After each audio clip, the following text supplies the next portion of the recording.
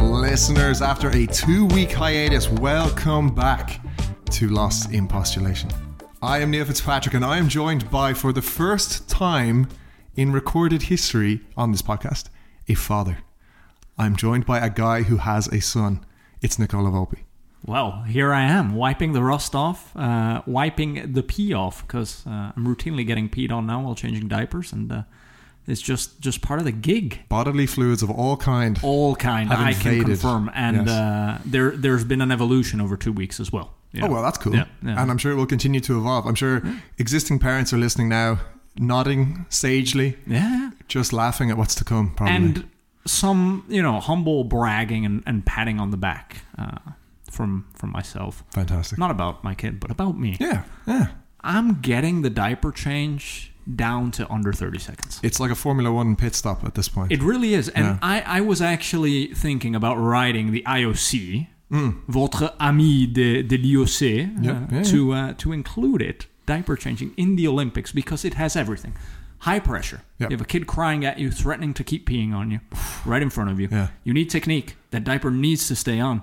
And speed. You bring all of these things together. I think we got an Olympic sport on our hands. Would you classify it into singles and doubles? Because I think both events have doubles. Okay. Yeah. Like with two parents hands on, it's like, okay, who's doing what? Right. You've got so someone a team doing and a singles event. Yeah, like singles and doubles in tennis. I think as we grow the sport, that's definitely an avenue to pursue. I think also what we need to do is we need to differentiate between those changing a little boy's diaper from a little girl's, because the little boy can get very creative in terms of his rebelliousness. Yeah, 100%. As I found. I can only imagine. Yeah. Well, wow. There you go. That's my first nugget of wisdom as a new parent. More to come, Collective I'm sure. groan from the audience. Absolutely. More to come. I think bring it on. Yeah, absolutely. It's a brave new world. Here we are, podcasting yet again. And listeners, we love to hear from you. We've kept hearing from you. Keep coming in, lostinpostulation@gmail.com. Instagram @lostinpostulation. We do have an X account. I need to get back to checking that. That's @inpostulation. Our friend Elon might kick us off soon, though, so who knows? If you listened to the podcast, we'd already be gone. So probably, right? Yeah. Just for not towing the party line. We tell it how it is. We are rebellious podcasters. If not yes, rebellious podcasters. Exactly. Still no endorsement from the Saudi PIF. We're keeping it that way, I think, for now. Yeah, for now. Yep. Exactly. I said, no, we do this for you guys. Exactly. And since we do it for you guys, as you know, we already have 2 podcasts under the label. This is the flagship, Lost in Postulation. We have Hosman FC for the football soccer nerds. And now we are looking to expand in other directions. I think we are. I think we've talked about it. And what we've realized is we've learned a lot over this almost a year now of podcasting. Not only in terms of audio quality, and I'm sure listeners would agree if they listen back to the early episodes versus now, we've sharpened the saw. We've learned a thing or two. New listeners, don't start with episode 1. Yeah, well, I mean, there's great content. It's just the quality is what it is. Yeah. But what we've also realized is we have a passion for it. We enjoy it a lot, and we would like, and we think we would all benefit from working with more podcasters. Share the wealth, share the knowledge in both directions, and learn a bit from each other, and help each other to grow. First and foremost, like we. If we love podcasting and we're enjoying it so much, there's a very high chance that anyone else who's doing it feels the same way. So I think that was the thought for today was if you're somebody who has a podcast, maybe an early stage podcast, a bit like ours, or if you don't even have a podcast, but you have the idea for a podcast and you're thinking, I've always wanted to do my 5-hour deep dive on the board game industry. I'm picking the first thing that comes to mind, but hey, that sounds like a fun join podcast. You for that one. I'll sit in on a few episodes for sure. But just let us know. We'd love to hear from you through the usual channels we just mentioned. We can work with you on how to get set up, get it started, and also see what we could do together. Yeah, grow as one. Absolutely. Yeah, listeners, write that in, lostinpostulation@gmail.com as your initial, solicitation. Absolutely. Yeah. Let's do it. Let's do it. And now let's postulate, Neil. Let's bring it on. So I believe, Nicola, you have brought a mundane. I've brought a mundane. And it wasn't just the diaper changing to the Olympics. Neil, you've recently lent me this wonderful book, which I'm showing to those watching us on video now, which is called Okay, Let's Do Your Stupid Idea by Irishman Patrick Frayne. I'm almost finished with it. I've really enjoyed it. Good. I think it's very David Sedaris-y vibe. So you really hit the nail on the head in terms of what I like to read. Good. Collection of short stories, bit memoirish, but funny. You're laughing out loud type of funny. Totally. The title already says it all. Your copy of the book, and I've been, paging through it, and now I just wanted to ask you a couple questions. It's not necessarily a quiz, but do you see what this is? It looks like a bookmark? Yes, a bookmark, Neil. A bookmark. Did I leave that in?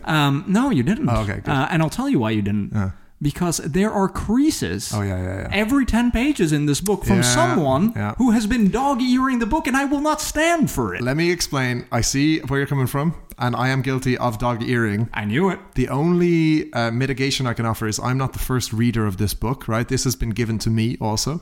So that's why it's like every other page. Yeah, exactly. Because I thought you might have drawn the conclusion falsely, not correctly, that I'm a 10-page-at-a-time reader, and I would like to set the record straight that I'm not a 10-page-at-a-time reader. But you read those 10 pages deep, if you do. Yeah, absolutely. I mean, I'm rereading sentences, I'm taking notes, definitions, dictionaries, you name it, if I was ever to do that. But no, I'm not if social media has not so crippled my attention span that I'm resorting to 10 pages at maximum. I am making progress. The print is also pretty big on this one. You fly through it. That is true. It's an easy read. It's not quite The Hobbit, you don't have like a 40-page intro describing the various dwarves that are visiting. In this case, no.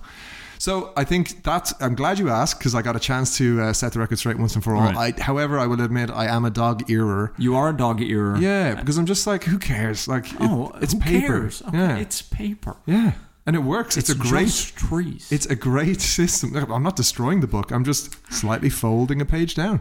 And especially with a paperback, like that's something that, I mean, this is a book made to be thrown in a bag, brought on the holiday, whatever. It's not this particular book is not like, the Shakespeare Complete Works hardback tome. And I would probably hold back. You'd dog-ear that too. I mean, no. There I would hold back. Would you not dog-ear a hardback, but you do a paperback? There are certain books that I wouldn't. I read a book called Lincoln in the Bardo, hardback, that had such, I think it was by George Saunders, and it has such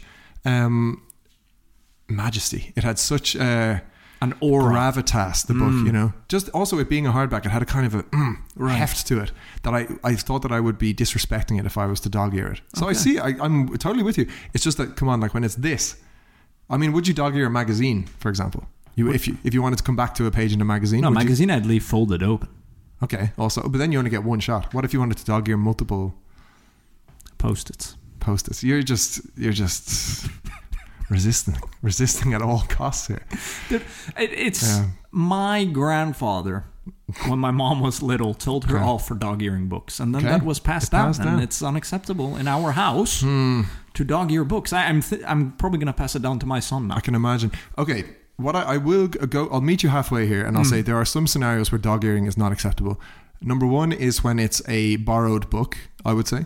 Which you borrowed this book, didn't you? Original? Oh, okay. My mom actually gave it to me, and was like, "So your mom is the original dog-earer." Yeah, and she's guilty of dog-earing. See, this is where I get it from. Everything runs in families. I think that's conclusion number one here. Yeah, exactly. Yeah. I would say if it's your own book or like one that you've been given and you're just like work away, then it's dog-ear time. If it's a paperback, it's dog-ear time.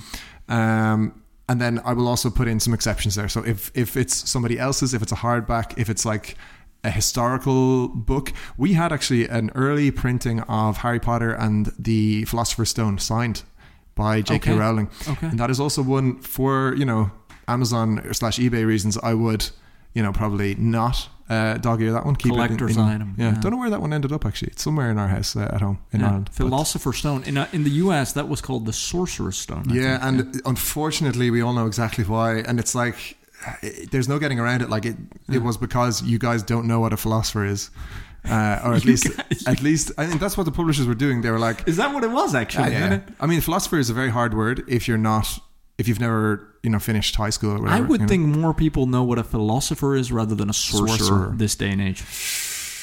I think it was. But maybe I'm wrong. I think it was a mistake. I'm with you. I think they should have kept it consistent, because in the book, it's called the Philosopher's Stone. Like, as you read it, it's not like they Control F the word philosopher and changed it. Yeah. It's just the title of the book. Okay. The Sorcerer's Stone. Okay. Yeah, I think. But then all the movies and everything, they stuck with philosophers. And Did they? Yeah. Yeah, okay. I'm pretty sure. Ooh, shit. Maybe I shouldn't. It's too bad we can't get JK on the podcast because she dubs us as too woke. Yeah, she is famously difficult to pin down now for podcasts. Yeah. But only certain types of podcasts. Not ours. No. Hopefully. If she ever comes on, we're doing something wrong, sorry to say. Definitely not. But do you buy, just on the topic, because I'm very intrigued by your reading habits here, do you buy hardcovers? If you have both side by side and say the same price at the airport bookshop. Oh yeah, almost never, yeah. Because I never buy hardcovers. I'm paperbacks all the time. I've had some terrible experience with hardbacks. You know, if the little flappy foldy thing on the outside, as you're reading it, that thing goes all over the place. And it gets really, I hate that. Yeah. Some people use that as the bookmark as well, the little foldy exterior part. Yeah. So no, if I had a choice, I would go softback all the way. And these days, it's Kindle all the way.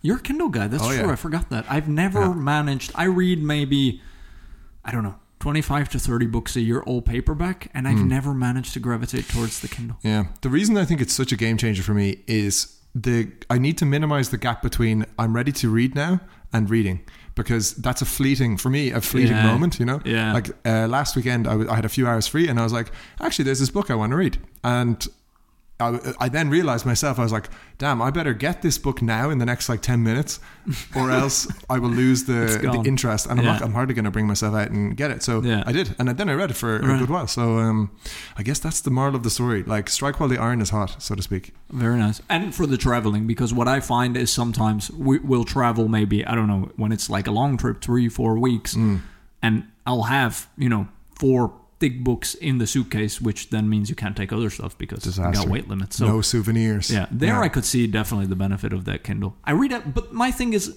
I read everything else electronically. Everything else. Maybe it's good for so that's kind of my only screen eye break. You're hardly alone. I think there's a decent subset of readers still today who are sworn off the Kindle for life. You know, they're just I'm never getting an e-reader. Yeah. Well, there you go. As a parting shot of this small segment. Will you or will you not dog ear the book that I lent you? I haven't.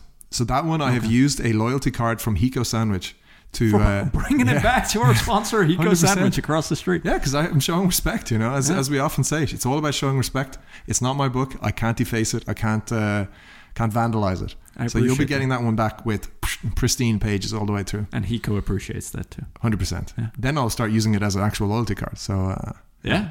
Yeah. You're still going there often, huh? I'd say once a week. Okay. Oof, yeah. Well, for listeners that don't know, we've had mundane discussions about the power and the acceptability of the sandwich. Neil and I land on opposite sides of that, and eventually we will be recording some sort of episode from Hiko Sandwich. That would be good. Yeah. That would be a new challenge for me from an audio quality perspective, but I'm willing to embrace that challenge. We might need to compromise on a few things.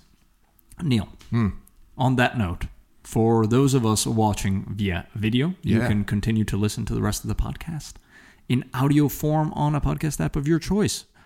And for the others, we'll be right back after the break.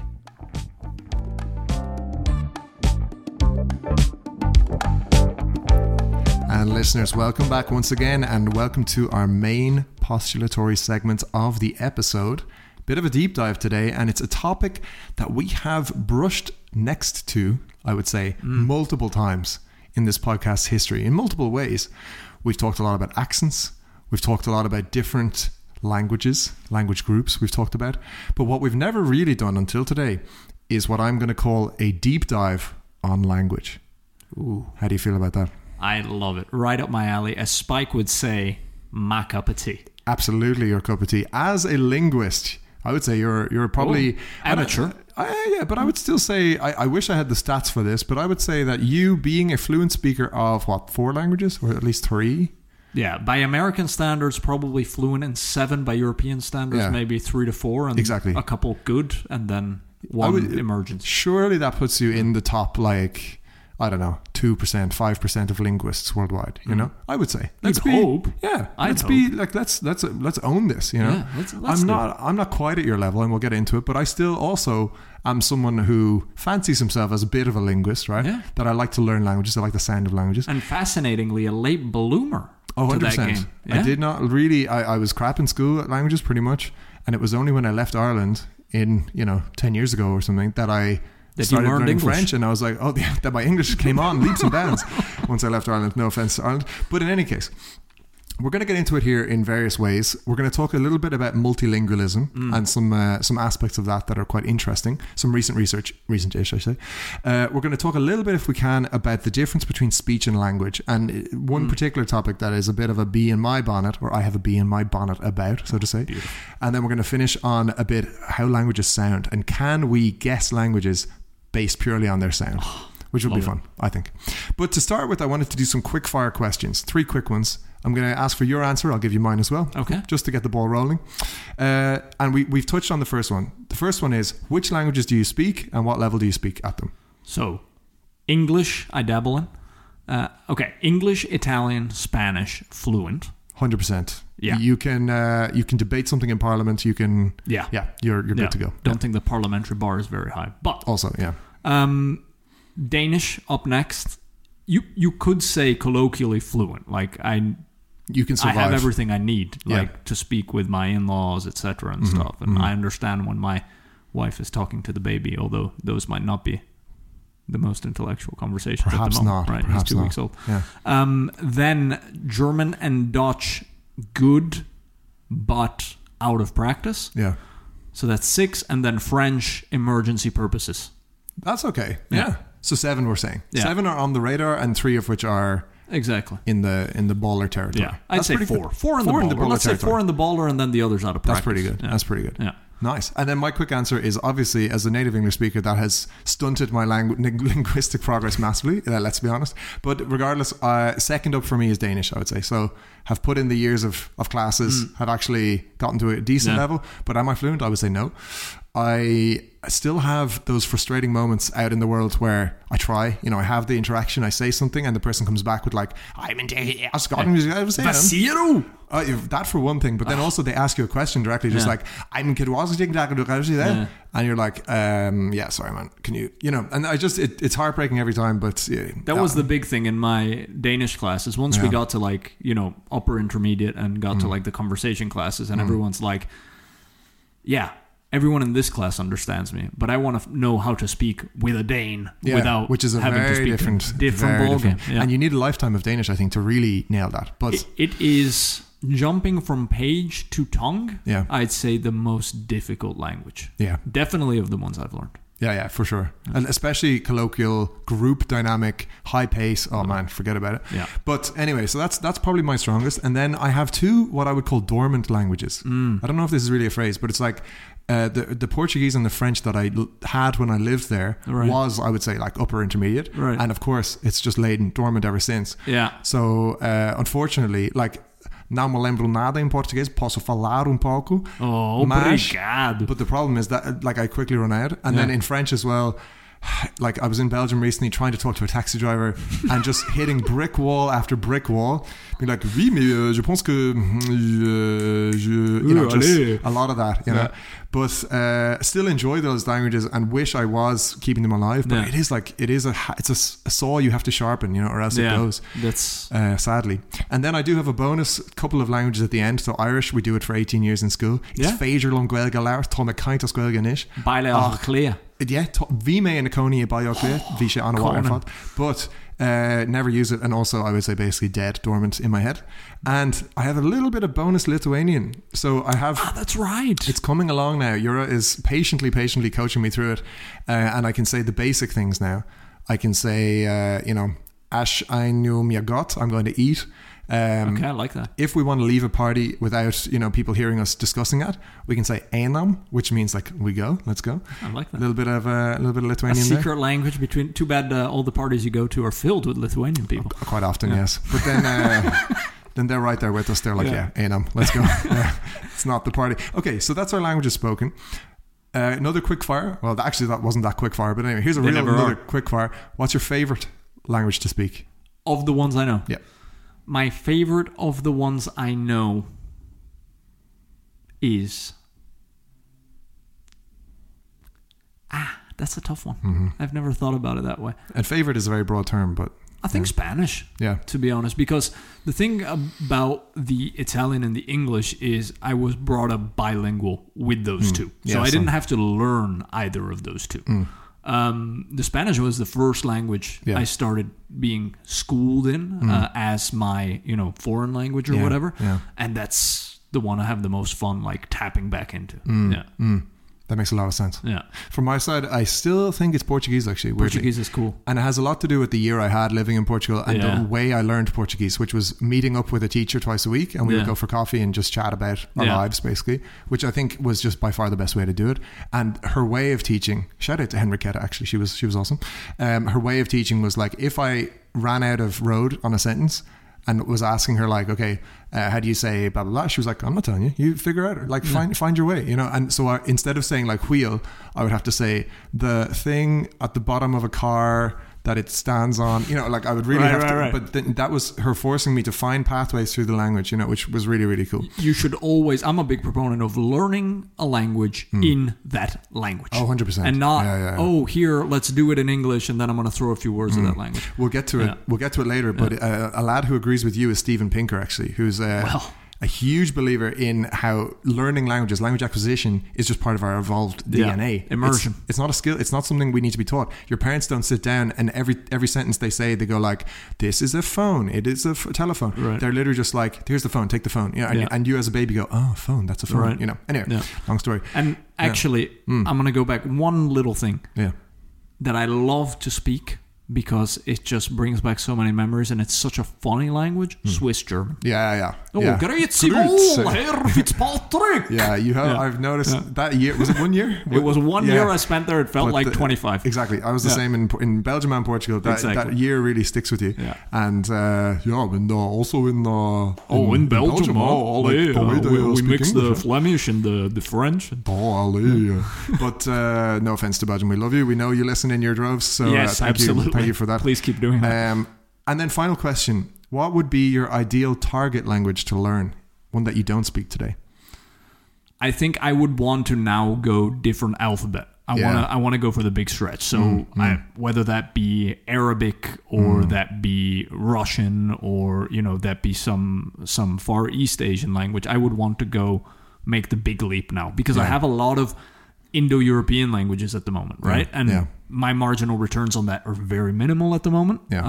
So I would want to go different alphabet. Could also be Greek different alphabet. I was actually very intrigued when we were on holiday in Greece twice this year in terms of I would start saying a few words, and like it's very different from, for example, Spanish and Italian, but the Greeks are very similar to the Spanish and Italian. So the way you speak also with the gestures and stuff kind of bridges it.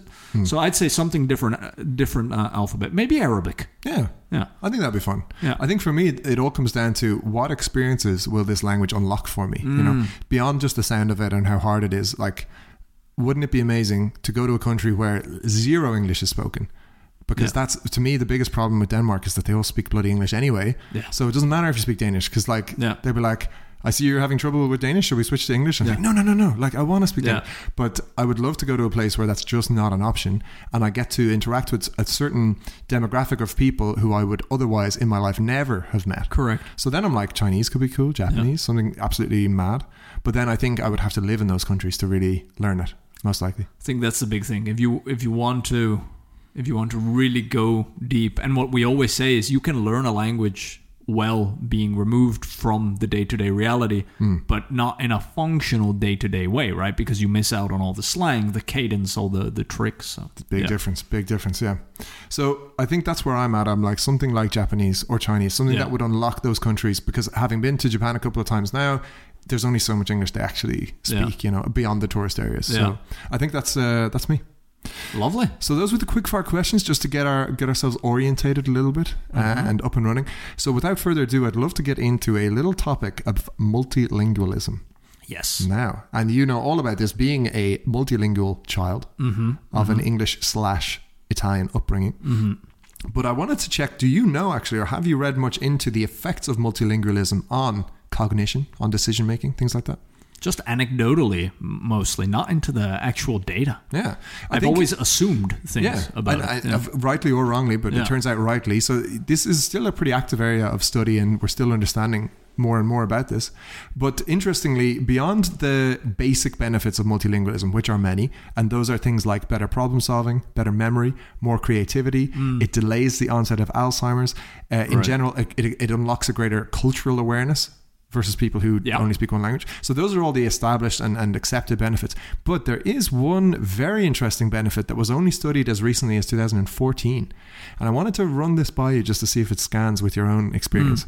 So Albert Costa, an academic from Argentina, and a group carried out a study in 2014 on multilingual people where they posed the classic trolley problem. Now, maybe some of our listeners don't know what the trolley problem is. So just in a very quick summary, there is a big train or a trolley careering down a path, and on one path there is 5 people tied to the tracks, and there is a possibility to intervene where only one person will die, right? That's the trolley problem. And therefore what do you do? Because fully rationally, of course, every time you would intervene to kill one person rather than 5, right? However, there's a variation of this trolley problem that this study used. So imagine the same scenario, except now you're on a bridge above the track, and there's a big, huge, let's call him a fat guy, on that bridge. Okay. And he's totally fine. He's chilling. He's not in danger. But you have the possibility to push the guy off. And if you do, you will save the 5 people that are down on the track. Okay. It's a very different problem. Very different problem. However, already now we're getting into an interesting phenomenon, because I just told you that in English, right? And this study found that if you're told that exact same problem in your native language or your second language, the likelihood that you will take action and push the guy is higher if it's in your second language rather than your first language. So the point being, and I'm going to ask for your take in a second, but the point, first of all, being that this study has established pretty clearly, there was quite a delta between the two groups, that consistently people make more rational but also a little bit more tricky decisions in their second language than in their native language. Yes. Now, okay. So coming back to the problem, where do you first of all stand on this? So trolley problem, you can push the guy. Where do you land? I think I push the guy. Yeah. I don't like either of the choices, but I think I push the guy. Very rational. Very rational. I think there is something to what the study said in terms of your first language is by definition not your rational language. Exactly. It's the language in which you first received love. Yeah. Right? And it will always be linked to a more emotional, etc. side of you. Whereas your second language, or in my case, what would be then the third language, which I learned, right? Because the other two came together, is more formulaic. You're learning it scientifically. You're learning rules and stuff. You're not learning by doing. And as such, your brain link to that, I guess, is the rational part of it. Exactly. That was what they theorized, at least, from this study. What they said is your native language is more linked to emotional decision making, i.e. gut feelings, right? So maybe there's something to be said for that as well, that if we think in our native language, we're more likely to get like that gut feeling about somebody or something or some situation where it's like, something's off about this, right? Whereas in your second language, you're less likely to get that full body feeling about a particular topic. And then the other possibility is that your native language is more strongly linked to childhood and early memories, as you say, right? So if we put ourselves in this specific situation of pushing the guy, maybe you are more attuned to hurting someone else or, being a bad person or whatever in your native language versus if it was pitched in a non-native language. But it's super interesting. And there's one little implication to consider, which is if you compare the UN or the EU, for example, where almost every person in these organizations is working in their second language, right?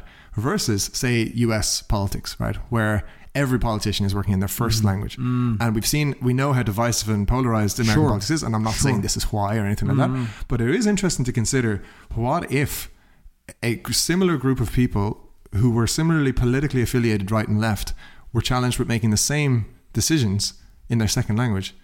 Would they reach the same conclusions? I would assume more technocratic outcomes, more boring discussions. Like, if you have trouble going to sleep, tune into that day's session of the European Parliament. So insanely boring. It's unbelievable. And they all have their headsets on and are pretending not to understand what... It is phenomenal. I have a friend, Justin, who works in the EU bubble, and there you go. He keeps me up to date the odd time on some of the issues on the table or some of the things happening. It's just mind-blowing. It's all regulation. It's all, how do we curtail? How do we reduce? How do we stop XYZ? You know? It's never about like, and they will say it is. They will say, oh yeah, but we're just trying to boost innovation and make it safe. But like, how many? Name one startup in the last... Name one Google from Europe. Yeah, exactly. Stripe is the only one, and they had to get out to succeed. Exactly. You know? So like, no, I think I'm with you on that the EU probably suffers from this second language phenomenon. That, you know, everyone is just extremely pragmatic and rational, and, you know, we must do things this way, and then and we end up with GDPR instead of FANG, right? Whereas if you put on C-SPAN in the US, chances are every other day you will see some fireworks in the center. Oh yeah. No, something a little spicy. They're all obviously they're seasoned politicians. You know, they know exactly how to rile up the base, so to speak. For better or worse, often worse. Well, there you go. But this was an interesting topic around multilingualism, and then I wanted to wrap it up by asking, you're now a newly minted father as of this month, and the question is, you guys have obviously discussed there's 3 languages on the table for your child. And there's 3 languages every day in the house. Because my wife and we speak English together. That's the language we met in, and greatest common denominator of the 3 languages. I want to speak Italian to him, and my wife wants to speak English to him. So English, not Danish. Sorry, Danish. Exactly. So that's where we are at the moment. And for me, I think we're both going to have the challenge. For my parents, it was easy that we were growing up in the US, but they were both Italian. So to keep the language in the house, relatively easy, right? Whereas it is so easy for me, for practicality, and for my wife now to just resort to English. So it will be interesting to see how we do that. On the other hand, I've seen how my parents did it. So I think I have some of the tactics. But, for example, you know, when I write, I don't write in Italian. I'm able to, but I can express myself, and I podcast in English in a much more, you know, educated way, if you will, in English. So my Italian also has a ceiling. There are times when, for example, with my younger brother, although probably our English is better for both of us than our Italian overall, since we grew up speaking Italian in the house, he and I speak a mumbo jumbo of the two. Exactly. So we'll throw in like an English word when we think that gets the point across better. So maybe that's where I end up with my son. I've seen this multiple times as well. We have a friend who has grown up in a Danish-French household, where when you put that family together, all bets are off as to what, like, the language is changing multiple times per sentence. Often incorporating 3 or more languages in one sentence, where it'll start in Danish, go a bit English, and then finish in French, you know. I think that's where we'll end up, but I kind of love that. Like, because to be honest, I'm not like a language nationalist or whatever. I'm actually very pragmatic about it. I do all my business and everything else in English, as you know, right? So that's, but I also do like that, okay, when you go to dinner at the Volpe Olsens, it's a nightmare of 3 languages, right? But on the other hand, it's a big gift you can give your kids. I think. Insanely. So, I mean, if not purely from an academic point of view, I would have killed for it, because in Ireland, when you're finishing school, you pick 8 subjects to do, and the kids who always won out in this scenario is, say, if they were raised bilingually and they have a French parent or whatever, they just do that exam and get an A1 without even trying. Right. And that's just like a free pass into, that's the maximum points you can get from, that's one exam not to worry about, right? So if you do that times 3, and this kid is going to do a test in Italian or English or Danish, they're just going to fly. They're going to absolutely storm it. So on that basis, very jealous, and I wish I had the opportunity myself. Yeah, but you sell yourself quite short, because in a very condensed period of time, we're talking the last 10 years, you learned most of all those languages. I suppose, but learned. I got up and running, let's say. Yeah, but that took time. Each one took at least 100 hours of classes plus the additional time. Yeah. So it was no joke. It's not like I just licked it up off the floor. I had to like put hours and hours in. And was it worth it? Only time will tell. But I suppose on paper, no. Like the ROI was hours in, 100. It's never worth it on paper, right? Exactly, because on paper, if you're in the West, it's really ultimately only worth it with English. Let's face it, right? Yeah. But in terms of, like you said, what it does for your brain and all these things, I think it's a very different discussion. Totally. Right? I mean, I was shocked, to be honest. Like, when I learned a bit of French when I went away, I was like, where are all these words sitting in my head? Because I was like, I thought my head was pretty full of stuff, but it's now fitting in. Apparently not. And then when I went to Portugal, I was like, I'm going to have to push out the French to make room for the Portuguese. But actually, it found a new home somewhere else in my brain. Yeah. But anyway, I think you could go quite a long time on this one. Yeah. But then I wanted to quickly get on to a similarly related point, also related to something you said about how, specific are you about language, or how critical it is that you speak one language at a time and don't, So there is a lot of discussion on this. None more so interesting than my pal and yours, Stephen Fry.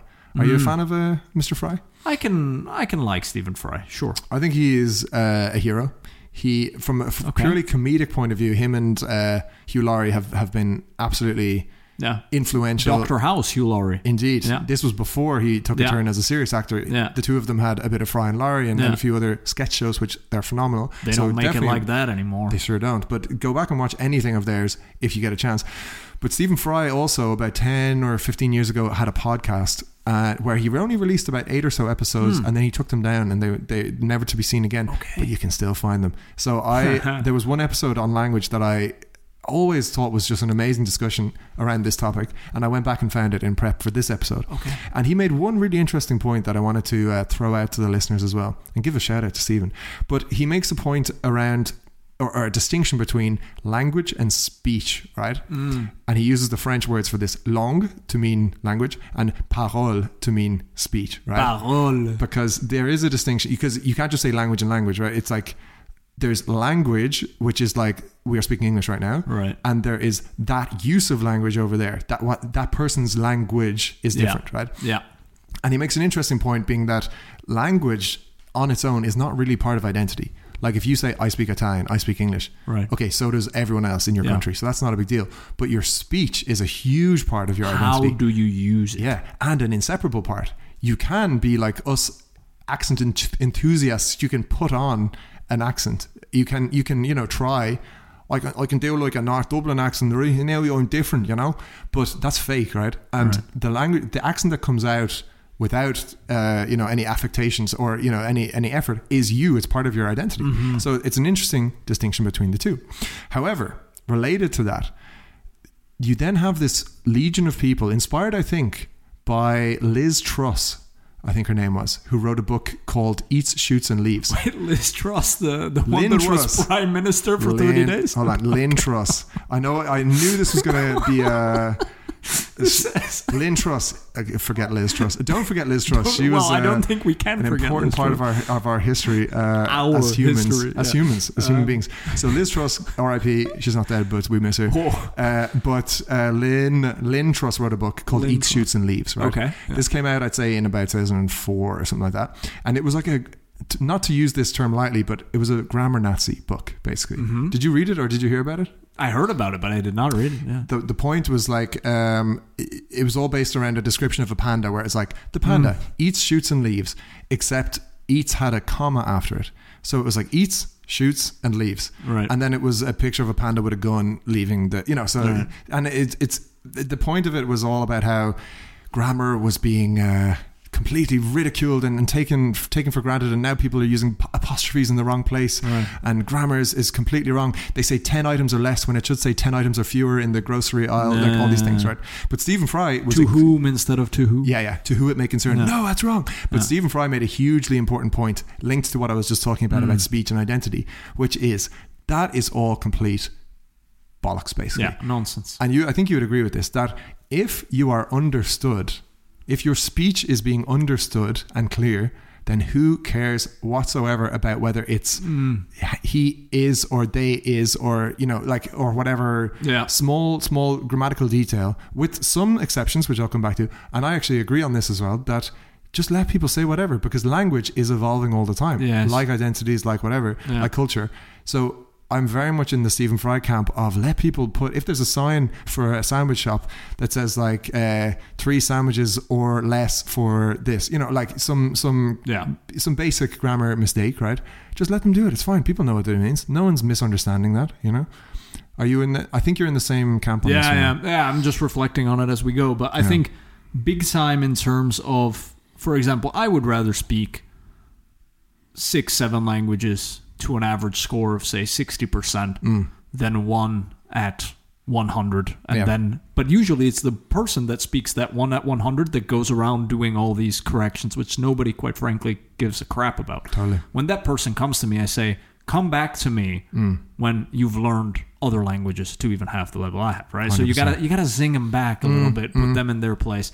And I think, yes, language, like that's the beauty of it, is people can also be from the same country, speaking the same language, but living in 2 different neighborhoods of the same city and having a totally different cadence, a totally different vocabulary of the same language, in terms of, right? And I think that's amazing. That's beautiful. That's why it's interesting to watch, you know, movies with certain actors over others, etc., seeing how they adapt to the roles. The one place where I go a bit to the other side, though, is if you are writing something serious, write it properly. Am I with you on this? I do need you to know how to use punctuation, because if I'm reading it, that actually influences how I read. If you're not putting in the correct punctuation, I'm going to arrive to the end of the paragraph totally winded. Okay, I'm with you in certain businessy kind of contexts, like a CV or I'm not even on that. I'm probably even after, like if you're writing an article in a paper or a book, etc. You know, it's like us with audio quality on this. I don't know. Yeah, I suppose so. That's out of listenability though. This, to me, the audio quality thing is about aiding listening and understanding, making it as easy as possible and seamless as possible. And I have the same approach to language as well. That if being overly prescriptive of language usage and rules hinders understanding. Like if I was to say, well, here's a good example. Envy versus jealousy. Have you heard this distinction? Yes. I only learned this like a few years ago. You're jealous. You envy a person, but you're jealous of something they have. Or the other way around. You can guard your possessions jealously, meaning I'm holding on and you shouldn't have it. Right. But to be envious of someone is to want what they have, right? Right. And even probably I haven't nailed the definition here. And it doesn't matter. The point is that is a tricky little distinction that in practical terms no one gives a People crap use them about. interchangeably. Yeah, exactly. Practice. And if someone says, oh, I'm so jealous of him, everyone knows what they mean. Right. You know, and no one needs to swoop in and go, oh, but you're actually, what you are is you're envious of the person. Yeah, we don't need that person at our party. So my point is, let's enforce understanding and let's promote understandableness. So if someone writes a whole sentence with no punctuation and no full stops, and I literally don't know what they're saying, then I'm like, dude, okay, you need to do a few full stops here. I had no clue what you're talking about. Right. But if someone is writing, even just say a news article that was like a bit of lowercase or a little bit of dangling participles or starting a sentence with and, these things, or a split which infinitive. Now has actually, also writing has evolved to where now it's quite accepted to start a sentence with and or but. When we were in school, you get marked taken off out points. And shot. Yeah. Exactly. You would, in Ireland at least. But also a split infinitive. This one I really have a problem with. This is when, for example, if you say to boldly go where no one has gone before, that's technically wrong because you have split the to and the go. Yes. It should say boldly to go where no man has gone before. But to me, that sounds antiquated and wrong, right? That sounds Shakespeare. Exactly. Yeah. It's like in French, you should use le subjonctif. You should say il faut qu'on fasse whatever. It's important that you do but you conjugate faire as like que on fasse because it's subjunctive. But nobody would ever say that in French because it sounds absolutely bonkers to a French person. And then the French, they do that thing with their numbers too, which is 90, right? Same here, right? Whereas the Belgians would just say, 80 or 90, right? 90. And I mean, that's the breakthrough I'm waiting for in Denmark here, where we still have halfems, halfjars, halftres, which for the non-Danish speakers, basically the word for 50 here is directly translated literally as half of 3 times 20. Yeah.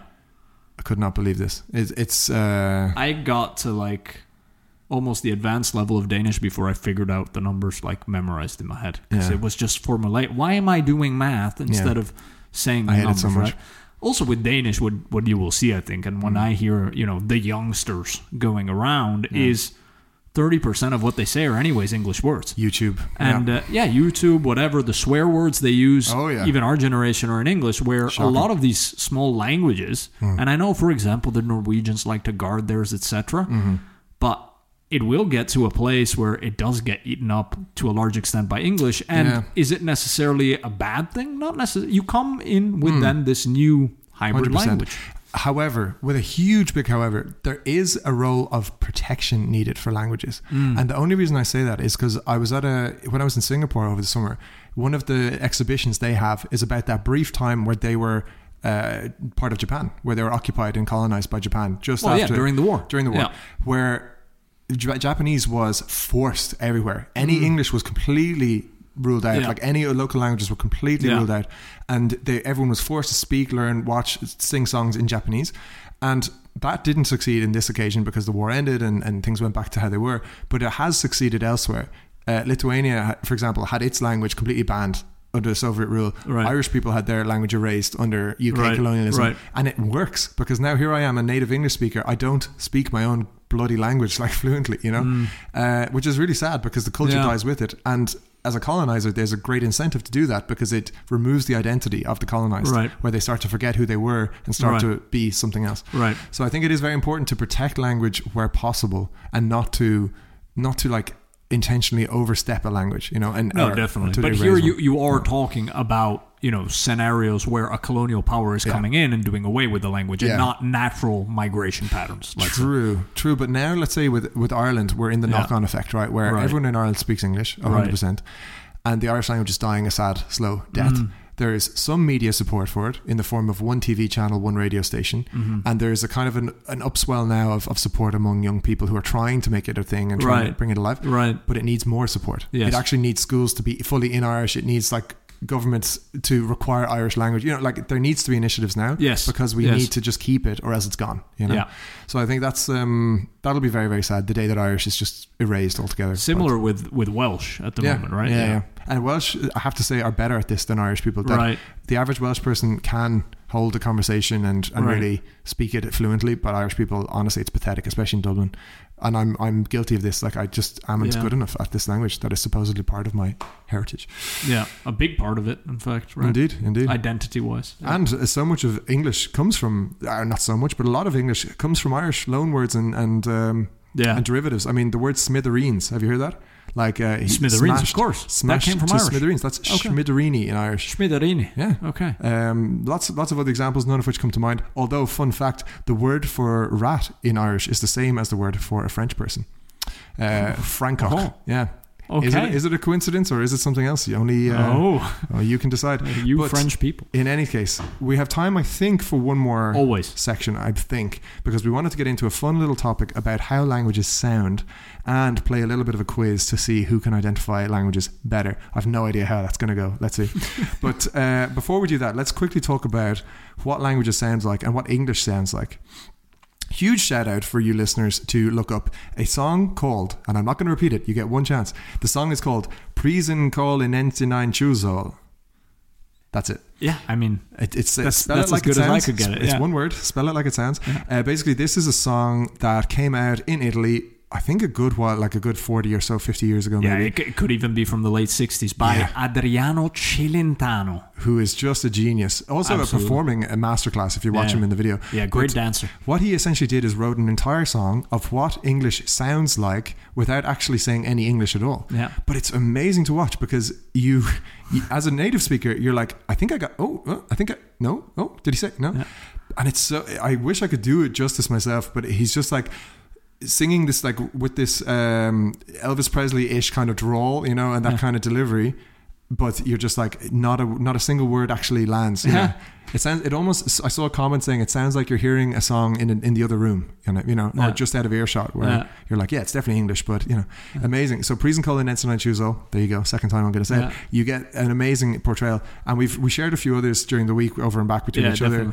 There's been this guy who seems to be like for all intents and purposes, like in the middle of nowhere in some Arabic-speaking country. Yeah. We don't know anything from the video. But he then launches into being a news broadcaster in English, doing phenomenally without speaking any English at all, but just saying like, American English. Yeah, right? exactly. Yeah. And they say Archetypes on Saturday, and he just like says it in this like perfect which I thought was amazing, without actually saying any words, right? Exactly. And then I have to compare that with like when we grow up as kids in Ireland, we hear Spanish, Italian, French, and we go, oh, it's so easy to do an impression of them, like exactly. Like you can easily it's the same the other way around. Exactly, but you can't do it of your own language. No, I think, exactly. Which is so interesting. I had never, until of course I knew the Celentano song, but like I had never thought about that in English. Exactly. And with the Celentano one, it's interesting because there's a whole generation of Italians. So like my grandparents' generation, like right after the war and like during it, when the American GIs came over, to liberate from fascism, etc. And then they all started, none of them could really understand what the GIs or anything were saying, the Americans. And then it comes out, my grandfather has always told me since I'm a little kid that what they thought was English was, one of them would ask, "What's amora?" And the other one would reply, "Mary Watsa." And they just thought that's to them what those GIs sounded like. Wow. And it was just like the song by Celentano. Wow. I mean, it's fascinating. There's so many. It reminds me of in Portugal, they used to call the American tourist "come-ons." Yeah. Because that was just the sound they made. Yeah. They're like, "Hey, come on, let's go." And they're like, there's some come-ons coming through the town. Like they really, I love that. That's just how they refer to them. But I think without further ado, we need to get into a bit of a quiz. It's been a while since we did one. And what I'm going to try and do here is play it from the laptop. And the audio quality for the dear listener won't be great. But then what I think I can overlay it, hopefully. Or just, drop it into the episode so it's a bit clearer. As a master producer that you are. But you have your headphones on and hopefully you can hear it come through the mic here. And then we will both just have a guess of what the language is. Let's do like 5 or something and see how we go. Is that okay? Okay, so do we work together or? I think it's to be competitive. So we both guess and whoever's right gets a point. If this one is like the other one I tried, it's going to be quite hard. Yeah. But let's see if we get any right. All right. Here we go. Here's the first one. Once it plays. Verkefni 3. Happatölur. Í þessu verkefni ætlum við að forrita tölustafi sem koma skríðandi yfir skjáinn á mikrobit. Nokkurs konar happatölur. Í þessu verkefni munum við notast við eftirfarandi flokka: basic og input. Okay, I'm in between two. Okay. First instinct Finnish. Second Estonian. Oh. I was in a similar ballpark myself. I would, if I have to pick one, I'd say Estonian. I say Estonian too. Okay. The answer is, here it comes. The answer is Icelandic. It was something Nordic. Yeah. So the cadence sounded very Finnish Estonian. Yeah. But now that I think about it, it is quite a pure Nordic language, which the Icelandic is. Yeah. What it did, that would to me almost make me say Finnish, was the bouncy kind of, exactly. Which is very Finnish. Yeah. But I should have known there was something more going on. Let's do a new one. Ready? Here we go. Number 2. Con un poquito de aceite de oliva. Fijaos, ingredientes que tenemos por casa. Un poquito de ajo. Un dientito de ajo. Un poquito. Okay, I think we have this Spanish. One. That is indeed Spanish. Yeah. Nice and easy. We need it. So we're on 1 point apiece here. Yeah, That's exactly. We go on to number... by mistake, I saw the answer to number 3. It was Indonesian. We weren't going to get it. Ooh, that's tough. Let's go on to number 4. Short TG Keher, Igahona, Lumsa, Katniki. Nashbe Amshire, Vray, O Hyun, Kyun and the Chi, a Drochworth, a Sturmic Chartan Shaw, Shaka Connemara, and Mullen the Hone, the Gustamich, and Niagajo, Morbesha Contorjig, Ishni Wall, and then Nanya. So the person speaking that also speaks English. Yes. Based on how they were speaking. So I'm going to say Welsh. Interesting. I know it's Irish, actually. Oh, the other guy. I actually didn't know that was in this quiz, but I was delighted to hear it. It was close, though. That was some nice Irish. Yeah. Nice. But you see what I mean by you could tell that this person... That's interesting. Day to day probably speaks English. I wouldn't necessarily have. I don't know if I could pick that up because I just, as soon as I heard it, I was like, oh, okay. Yeah. But it's an interesting one. Okay, that's a good one. So let's say it's 2-1. Yeah, the score. 2-1. Let's keep going. Number, I can't remember. whatever it is. 4 now. Yeah.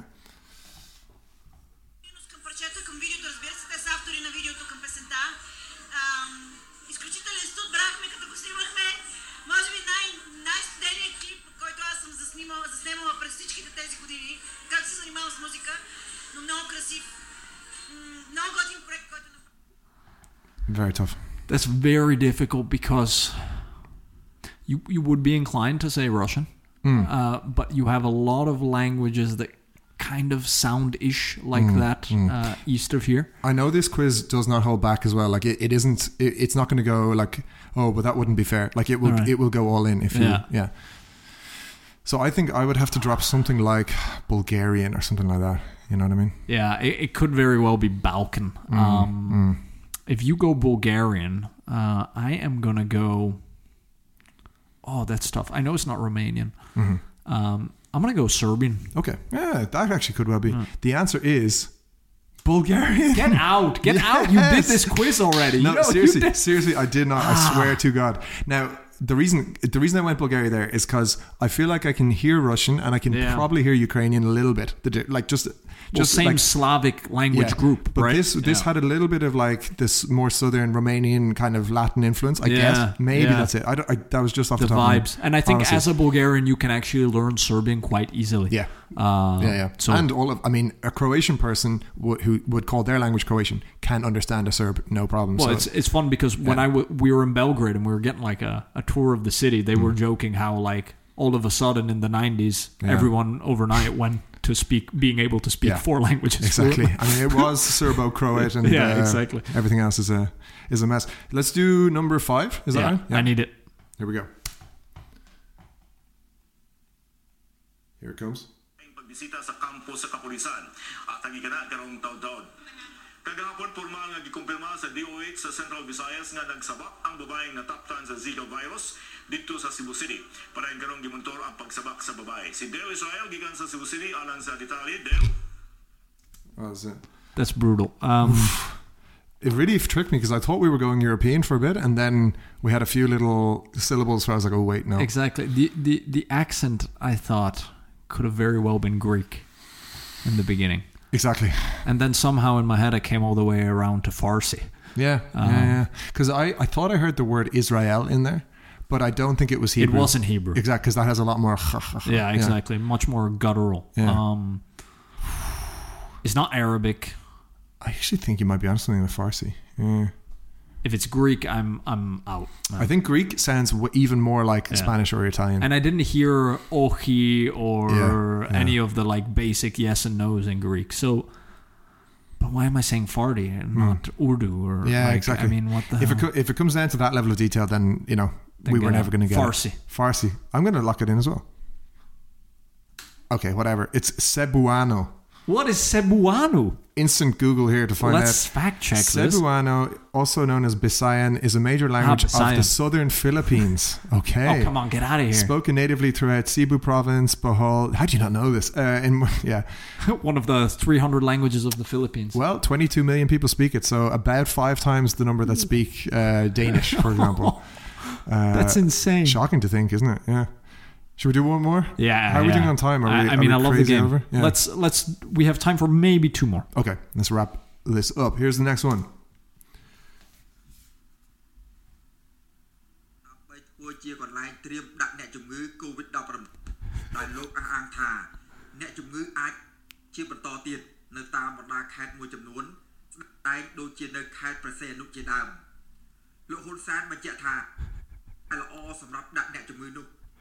Okay. I love how you just start nodding your head. I think this. I have a radius now of about 2,000 kilometers that I think I know where it falls. Yeah. If I didn't know any better, I'd say he's like cutting every other word off. But yeah. He's something Asian. So Indonesian was already gone. Mm-hmm. It's not Malay. Could be Thai. Could be Cambodian. Vietnamese. I'm going to go Vietnamese. Okay. I was going to go Lao, like Laotian. Yeah. And only because of the vibes. Because I've been to Thailand and this wasn't quite Thai, I think. No, it's not Thai. But it had Thai vibes for sure. Okay, you go Laos, I go Vietnam. Yeah. The correct answer is Khmer, i.e. the language they speak in Cambodia, I believe. Khmer, yeah. Khmer. Also called Cambodian, yeah. Wow, I could have had that. We're so close, both of us were. But smaller numbers of Khmer also live in southeastern Thailand and in southern Vietnam. So I think we give you. I'm going to take the point. Yeah, okay, I think so. I'm going to take the point. That puts us on 3-2, I believe. Should we do one more, which is the decider? Or like winner takes all? Or I send it to a tie break. Yeah, in fact. Okay, yeah, let's try it. There's a few more on the video. Okay, here comes the next one. 1枚ですので少し厚みがあるものを使っています。完成サイズは縦が25センチ、横が35センチです。今回カットしていった布のサイズは縦が29センチ、横は39センチです。布がカットできましたら、まずは Well, I have an answer I can lock in. You're going to lock in Japan, aren't you? I am. I'm also going to lock in Japan. It's Japan. Yeah. There's a few, if you've been to Japan, there's a few phrases like when you end a sentence with des, that means it is. Yeah. So yeah, it's that was an easy one. That was Japan. Should we do last one then? Yeah. This is truly the last one. Winner takes all. Winner actually takes all. Here we go. Mae Clwb Bocsio Amatur Dowlais yn dal I fod mor boblogaidd ac eriod wrth I focswyr ifanc y dre ddysgu I crefft gan ddau o'r to hun fi'n ddigon ffodus I gael ei hyfforddi gan un o gewri'r gamp, Eddie Thomas. Ooh. I'm going to go back to my old workhorse for the second time. Welsh. Lock it in. No. Chimru. Oh, now I'm panicking. Pled Chimru. Do you think? Up the Welsh. This feels more like European, like... oh, no, I'm panicking now. I don't think Welsh, and I'm going to let you have Welsh. I'm going to lock in, like... No. Ooh. I don't know this, honestly. Could be Baltic. Yeah, no, but it's not Lithuanian, but you know for Lithuanian sure. And it's not Estonian. No. But it just felt like kind of Dutch almost influence. I'm going to go with something odd, like... let's go Latvian, just for the... It's a small language, that's for sure. Yeah. The correct answer is... Welsh. Welsh. Chimru. Up the Welsh. Oh, yes. Oh, no. Oh. I think... The Prince of Wales himself. That was a dramatic comeback there. Oh, what a language. 3 apiece. Again, I had the feeling this is an English-speaking person doing this language. And then, because the way she said Thomas, she said Thomas. Okay, in the English style. Yeah. I should have known. Yeah. God damn. I think, should we say winner takes all? You got there. We know it was 3-3, but you got the bonus question at the end, which was in course Welsh. What a way to end out the episode. You came back from a 3-1 deficit at one point. That was... Pour some out for the Welsh. Like, I mean, really. Wales has saved you once again, not for the first time on this podcast. No, exactly. Big fan of the Welsh, of their petrol stations right outside of Cardiff, and... some of the world's finest petrol stations. Absolutely, or lack thereof. Any parting shots for the listeners? Nothing specific today other than thanks for joining us once again for the Lost in Postulation. We are back in the saddle after a little break, but we are ready to postulate stronger than ever. And coming up on the 1-year anniversary, looking forward to celebrating that. Yeah. Thanks for tuning in, and look, spread the word as ever. We love when you do and love to hear from you. Thank you, listeners. Till next time.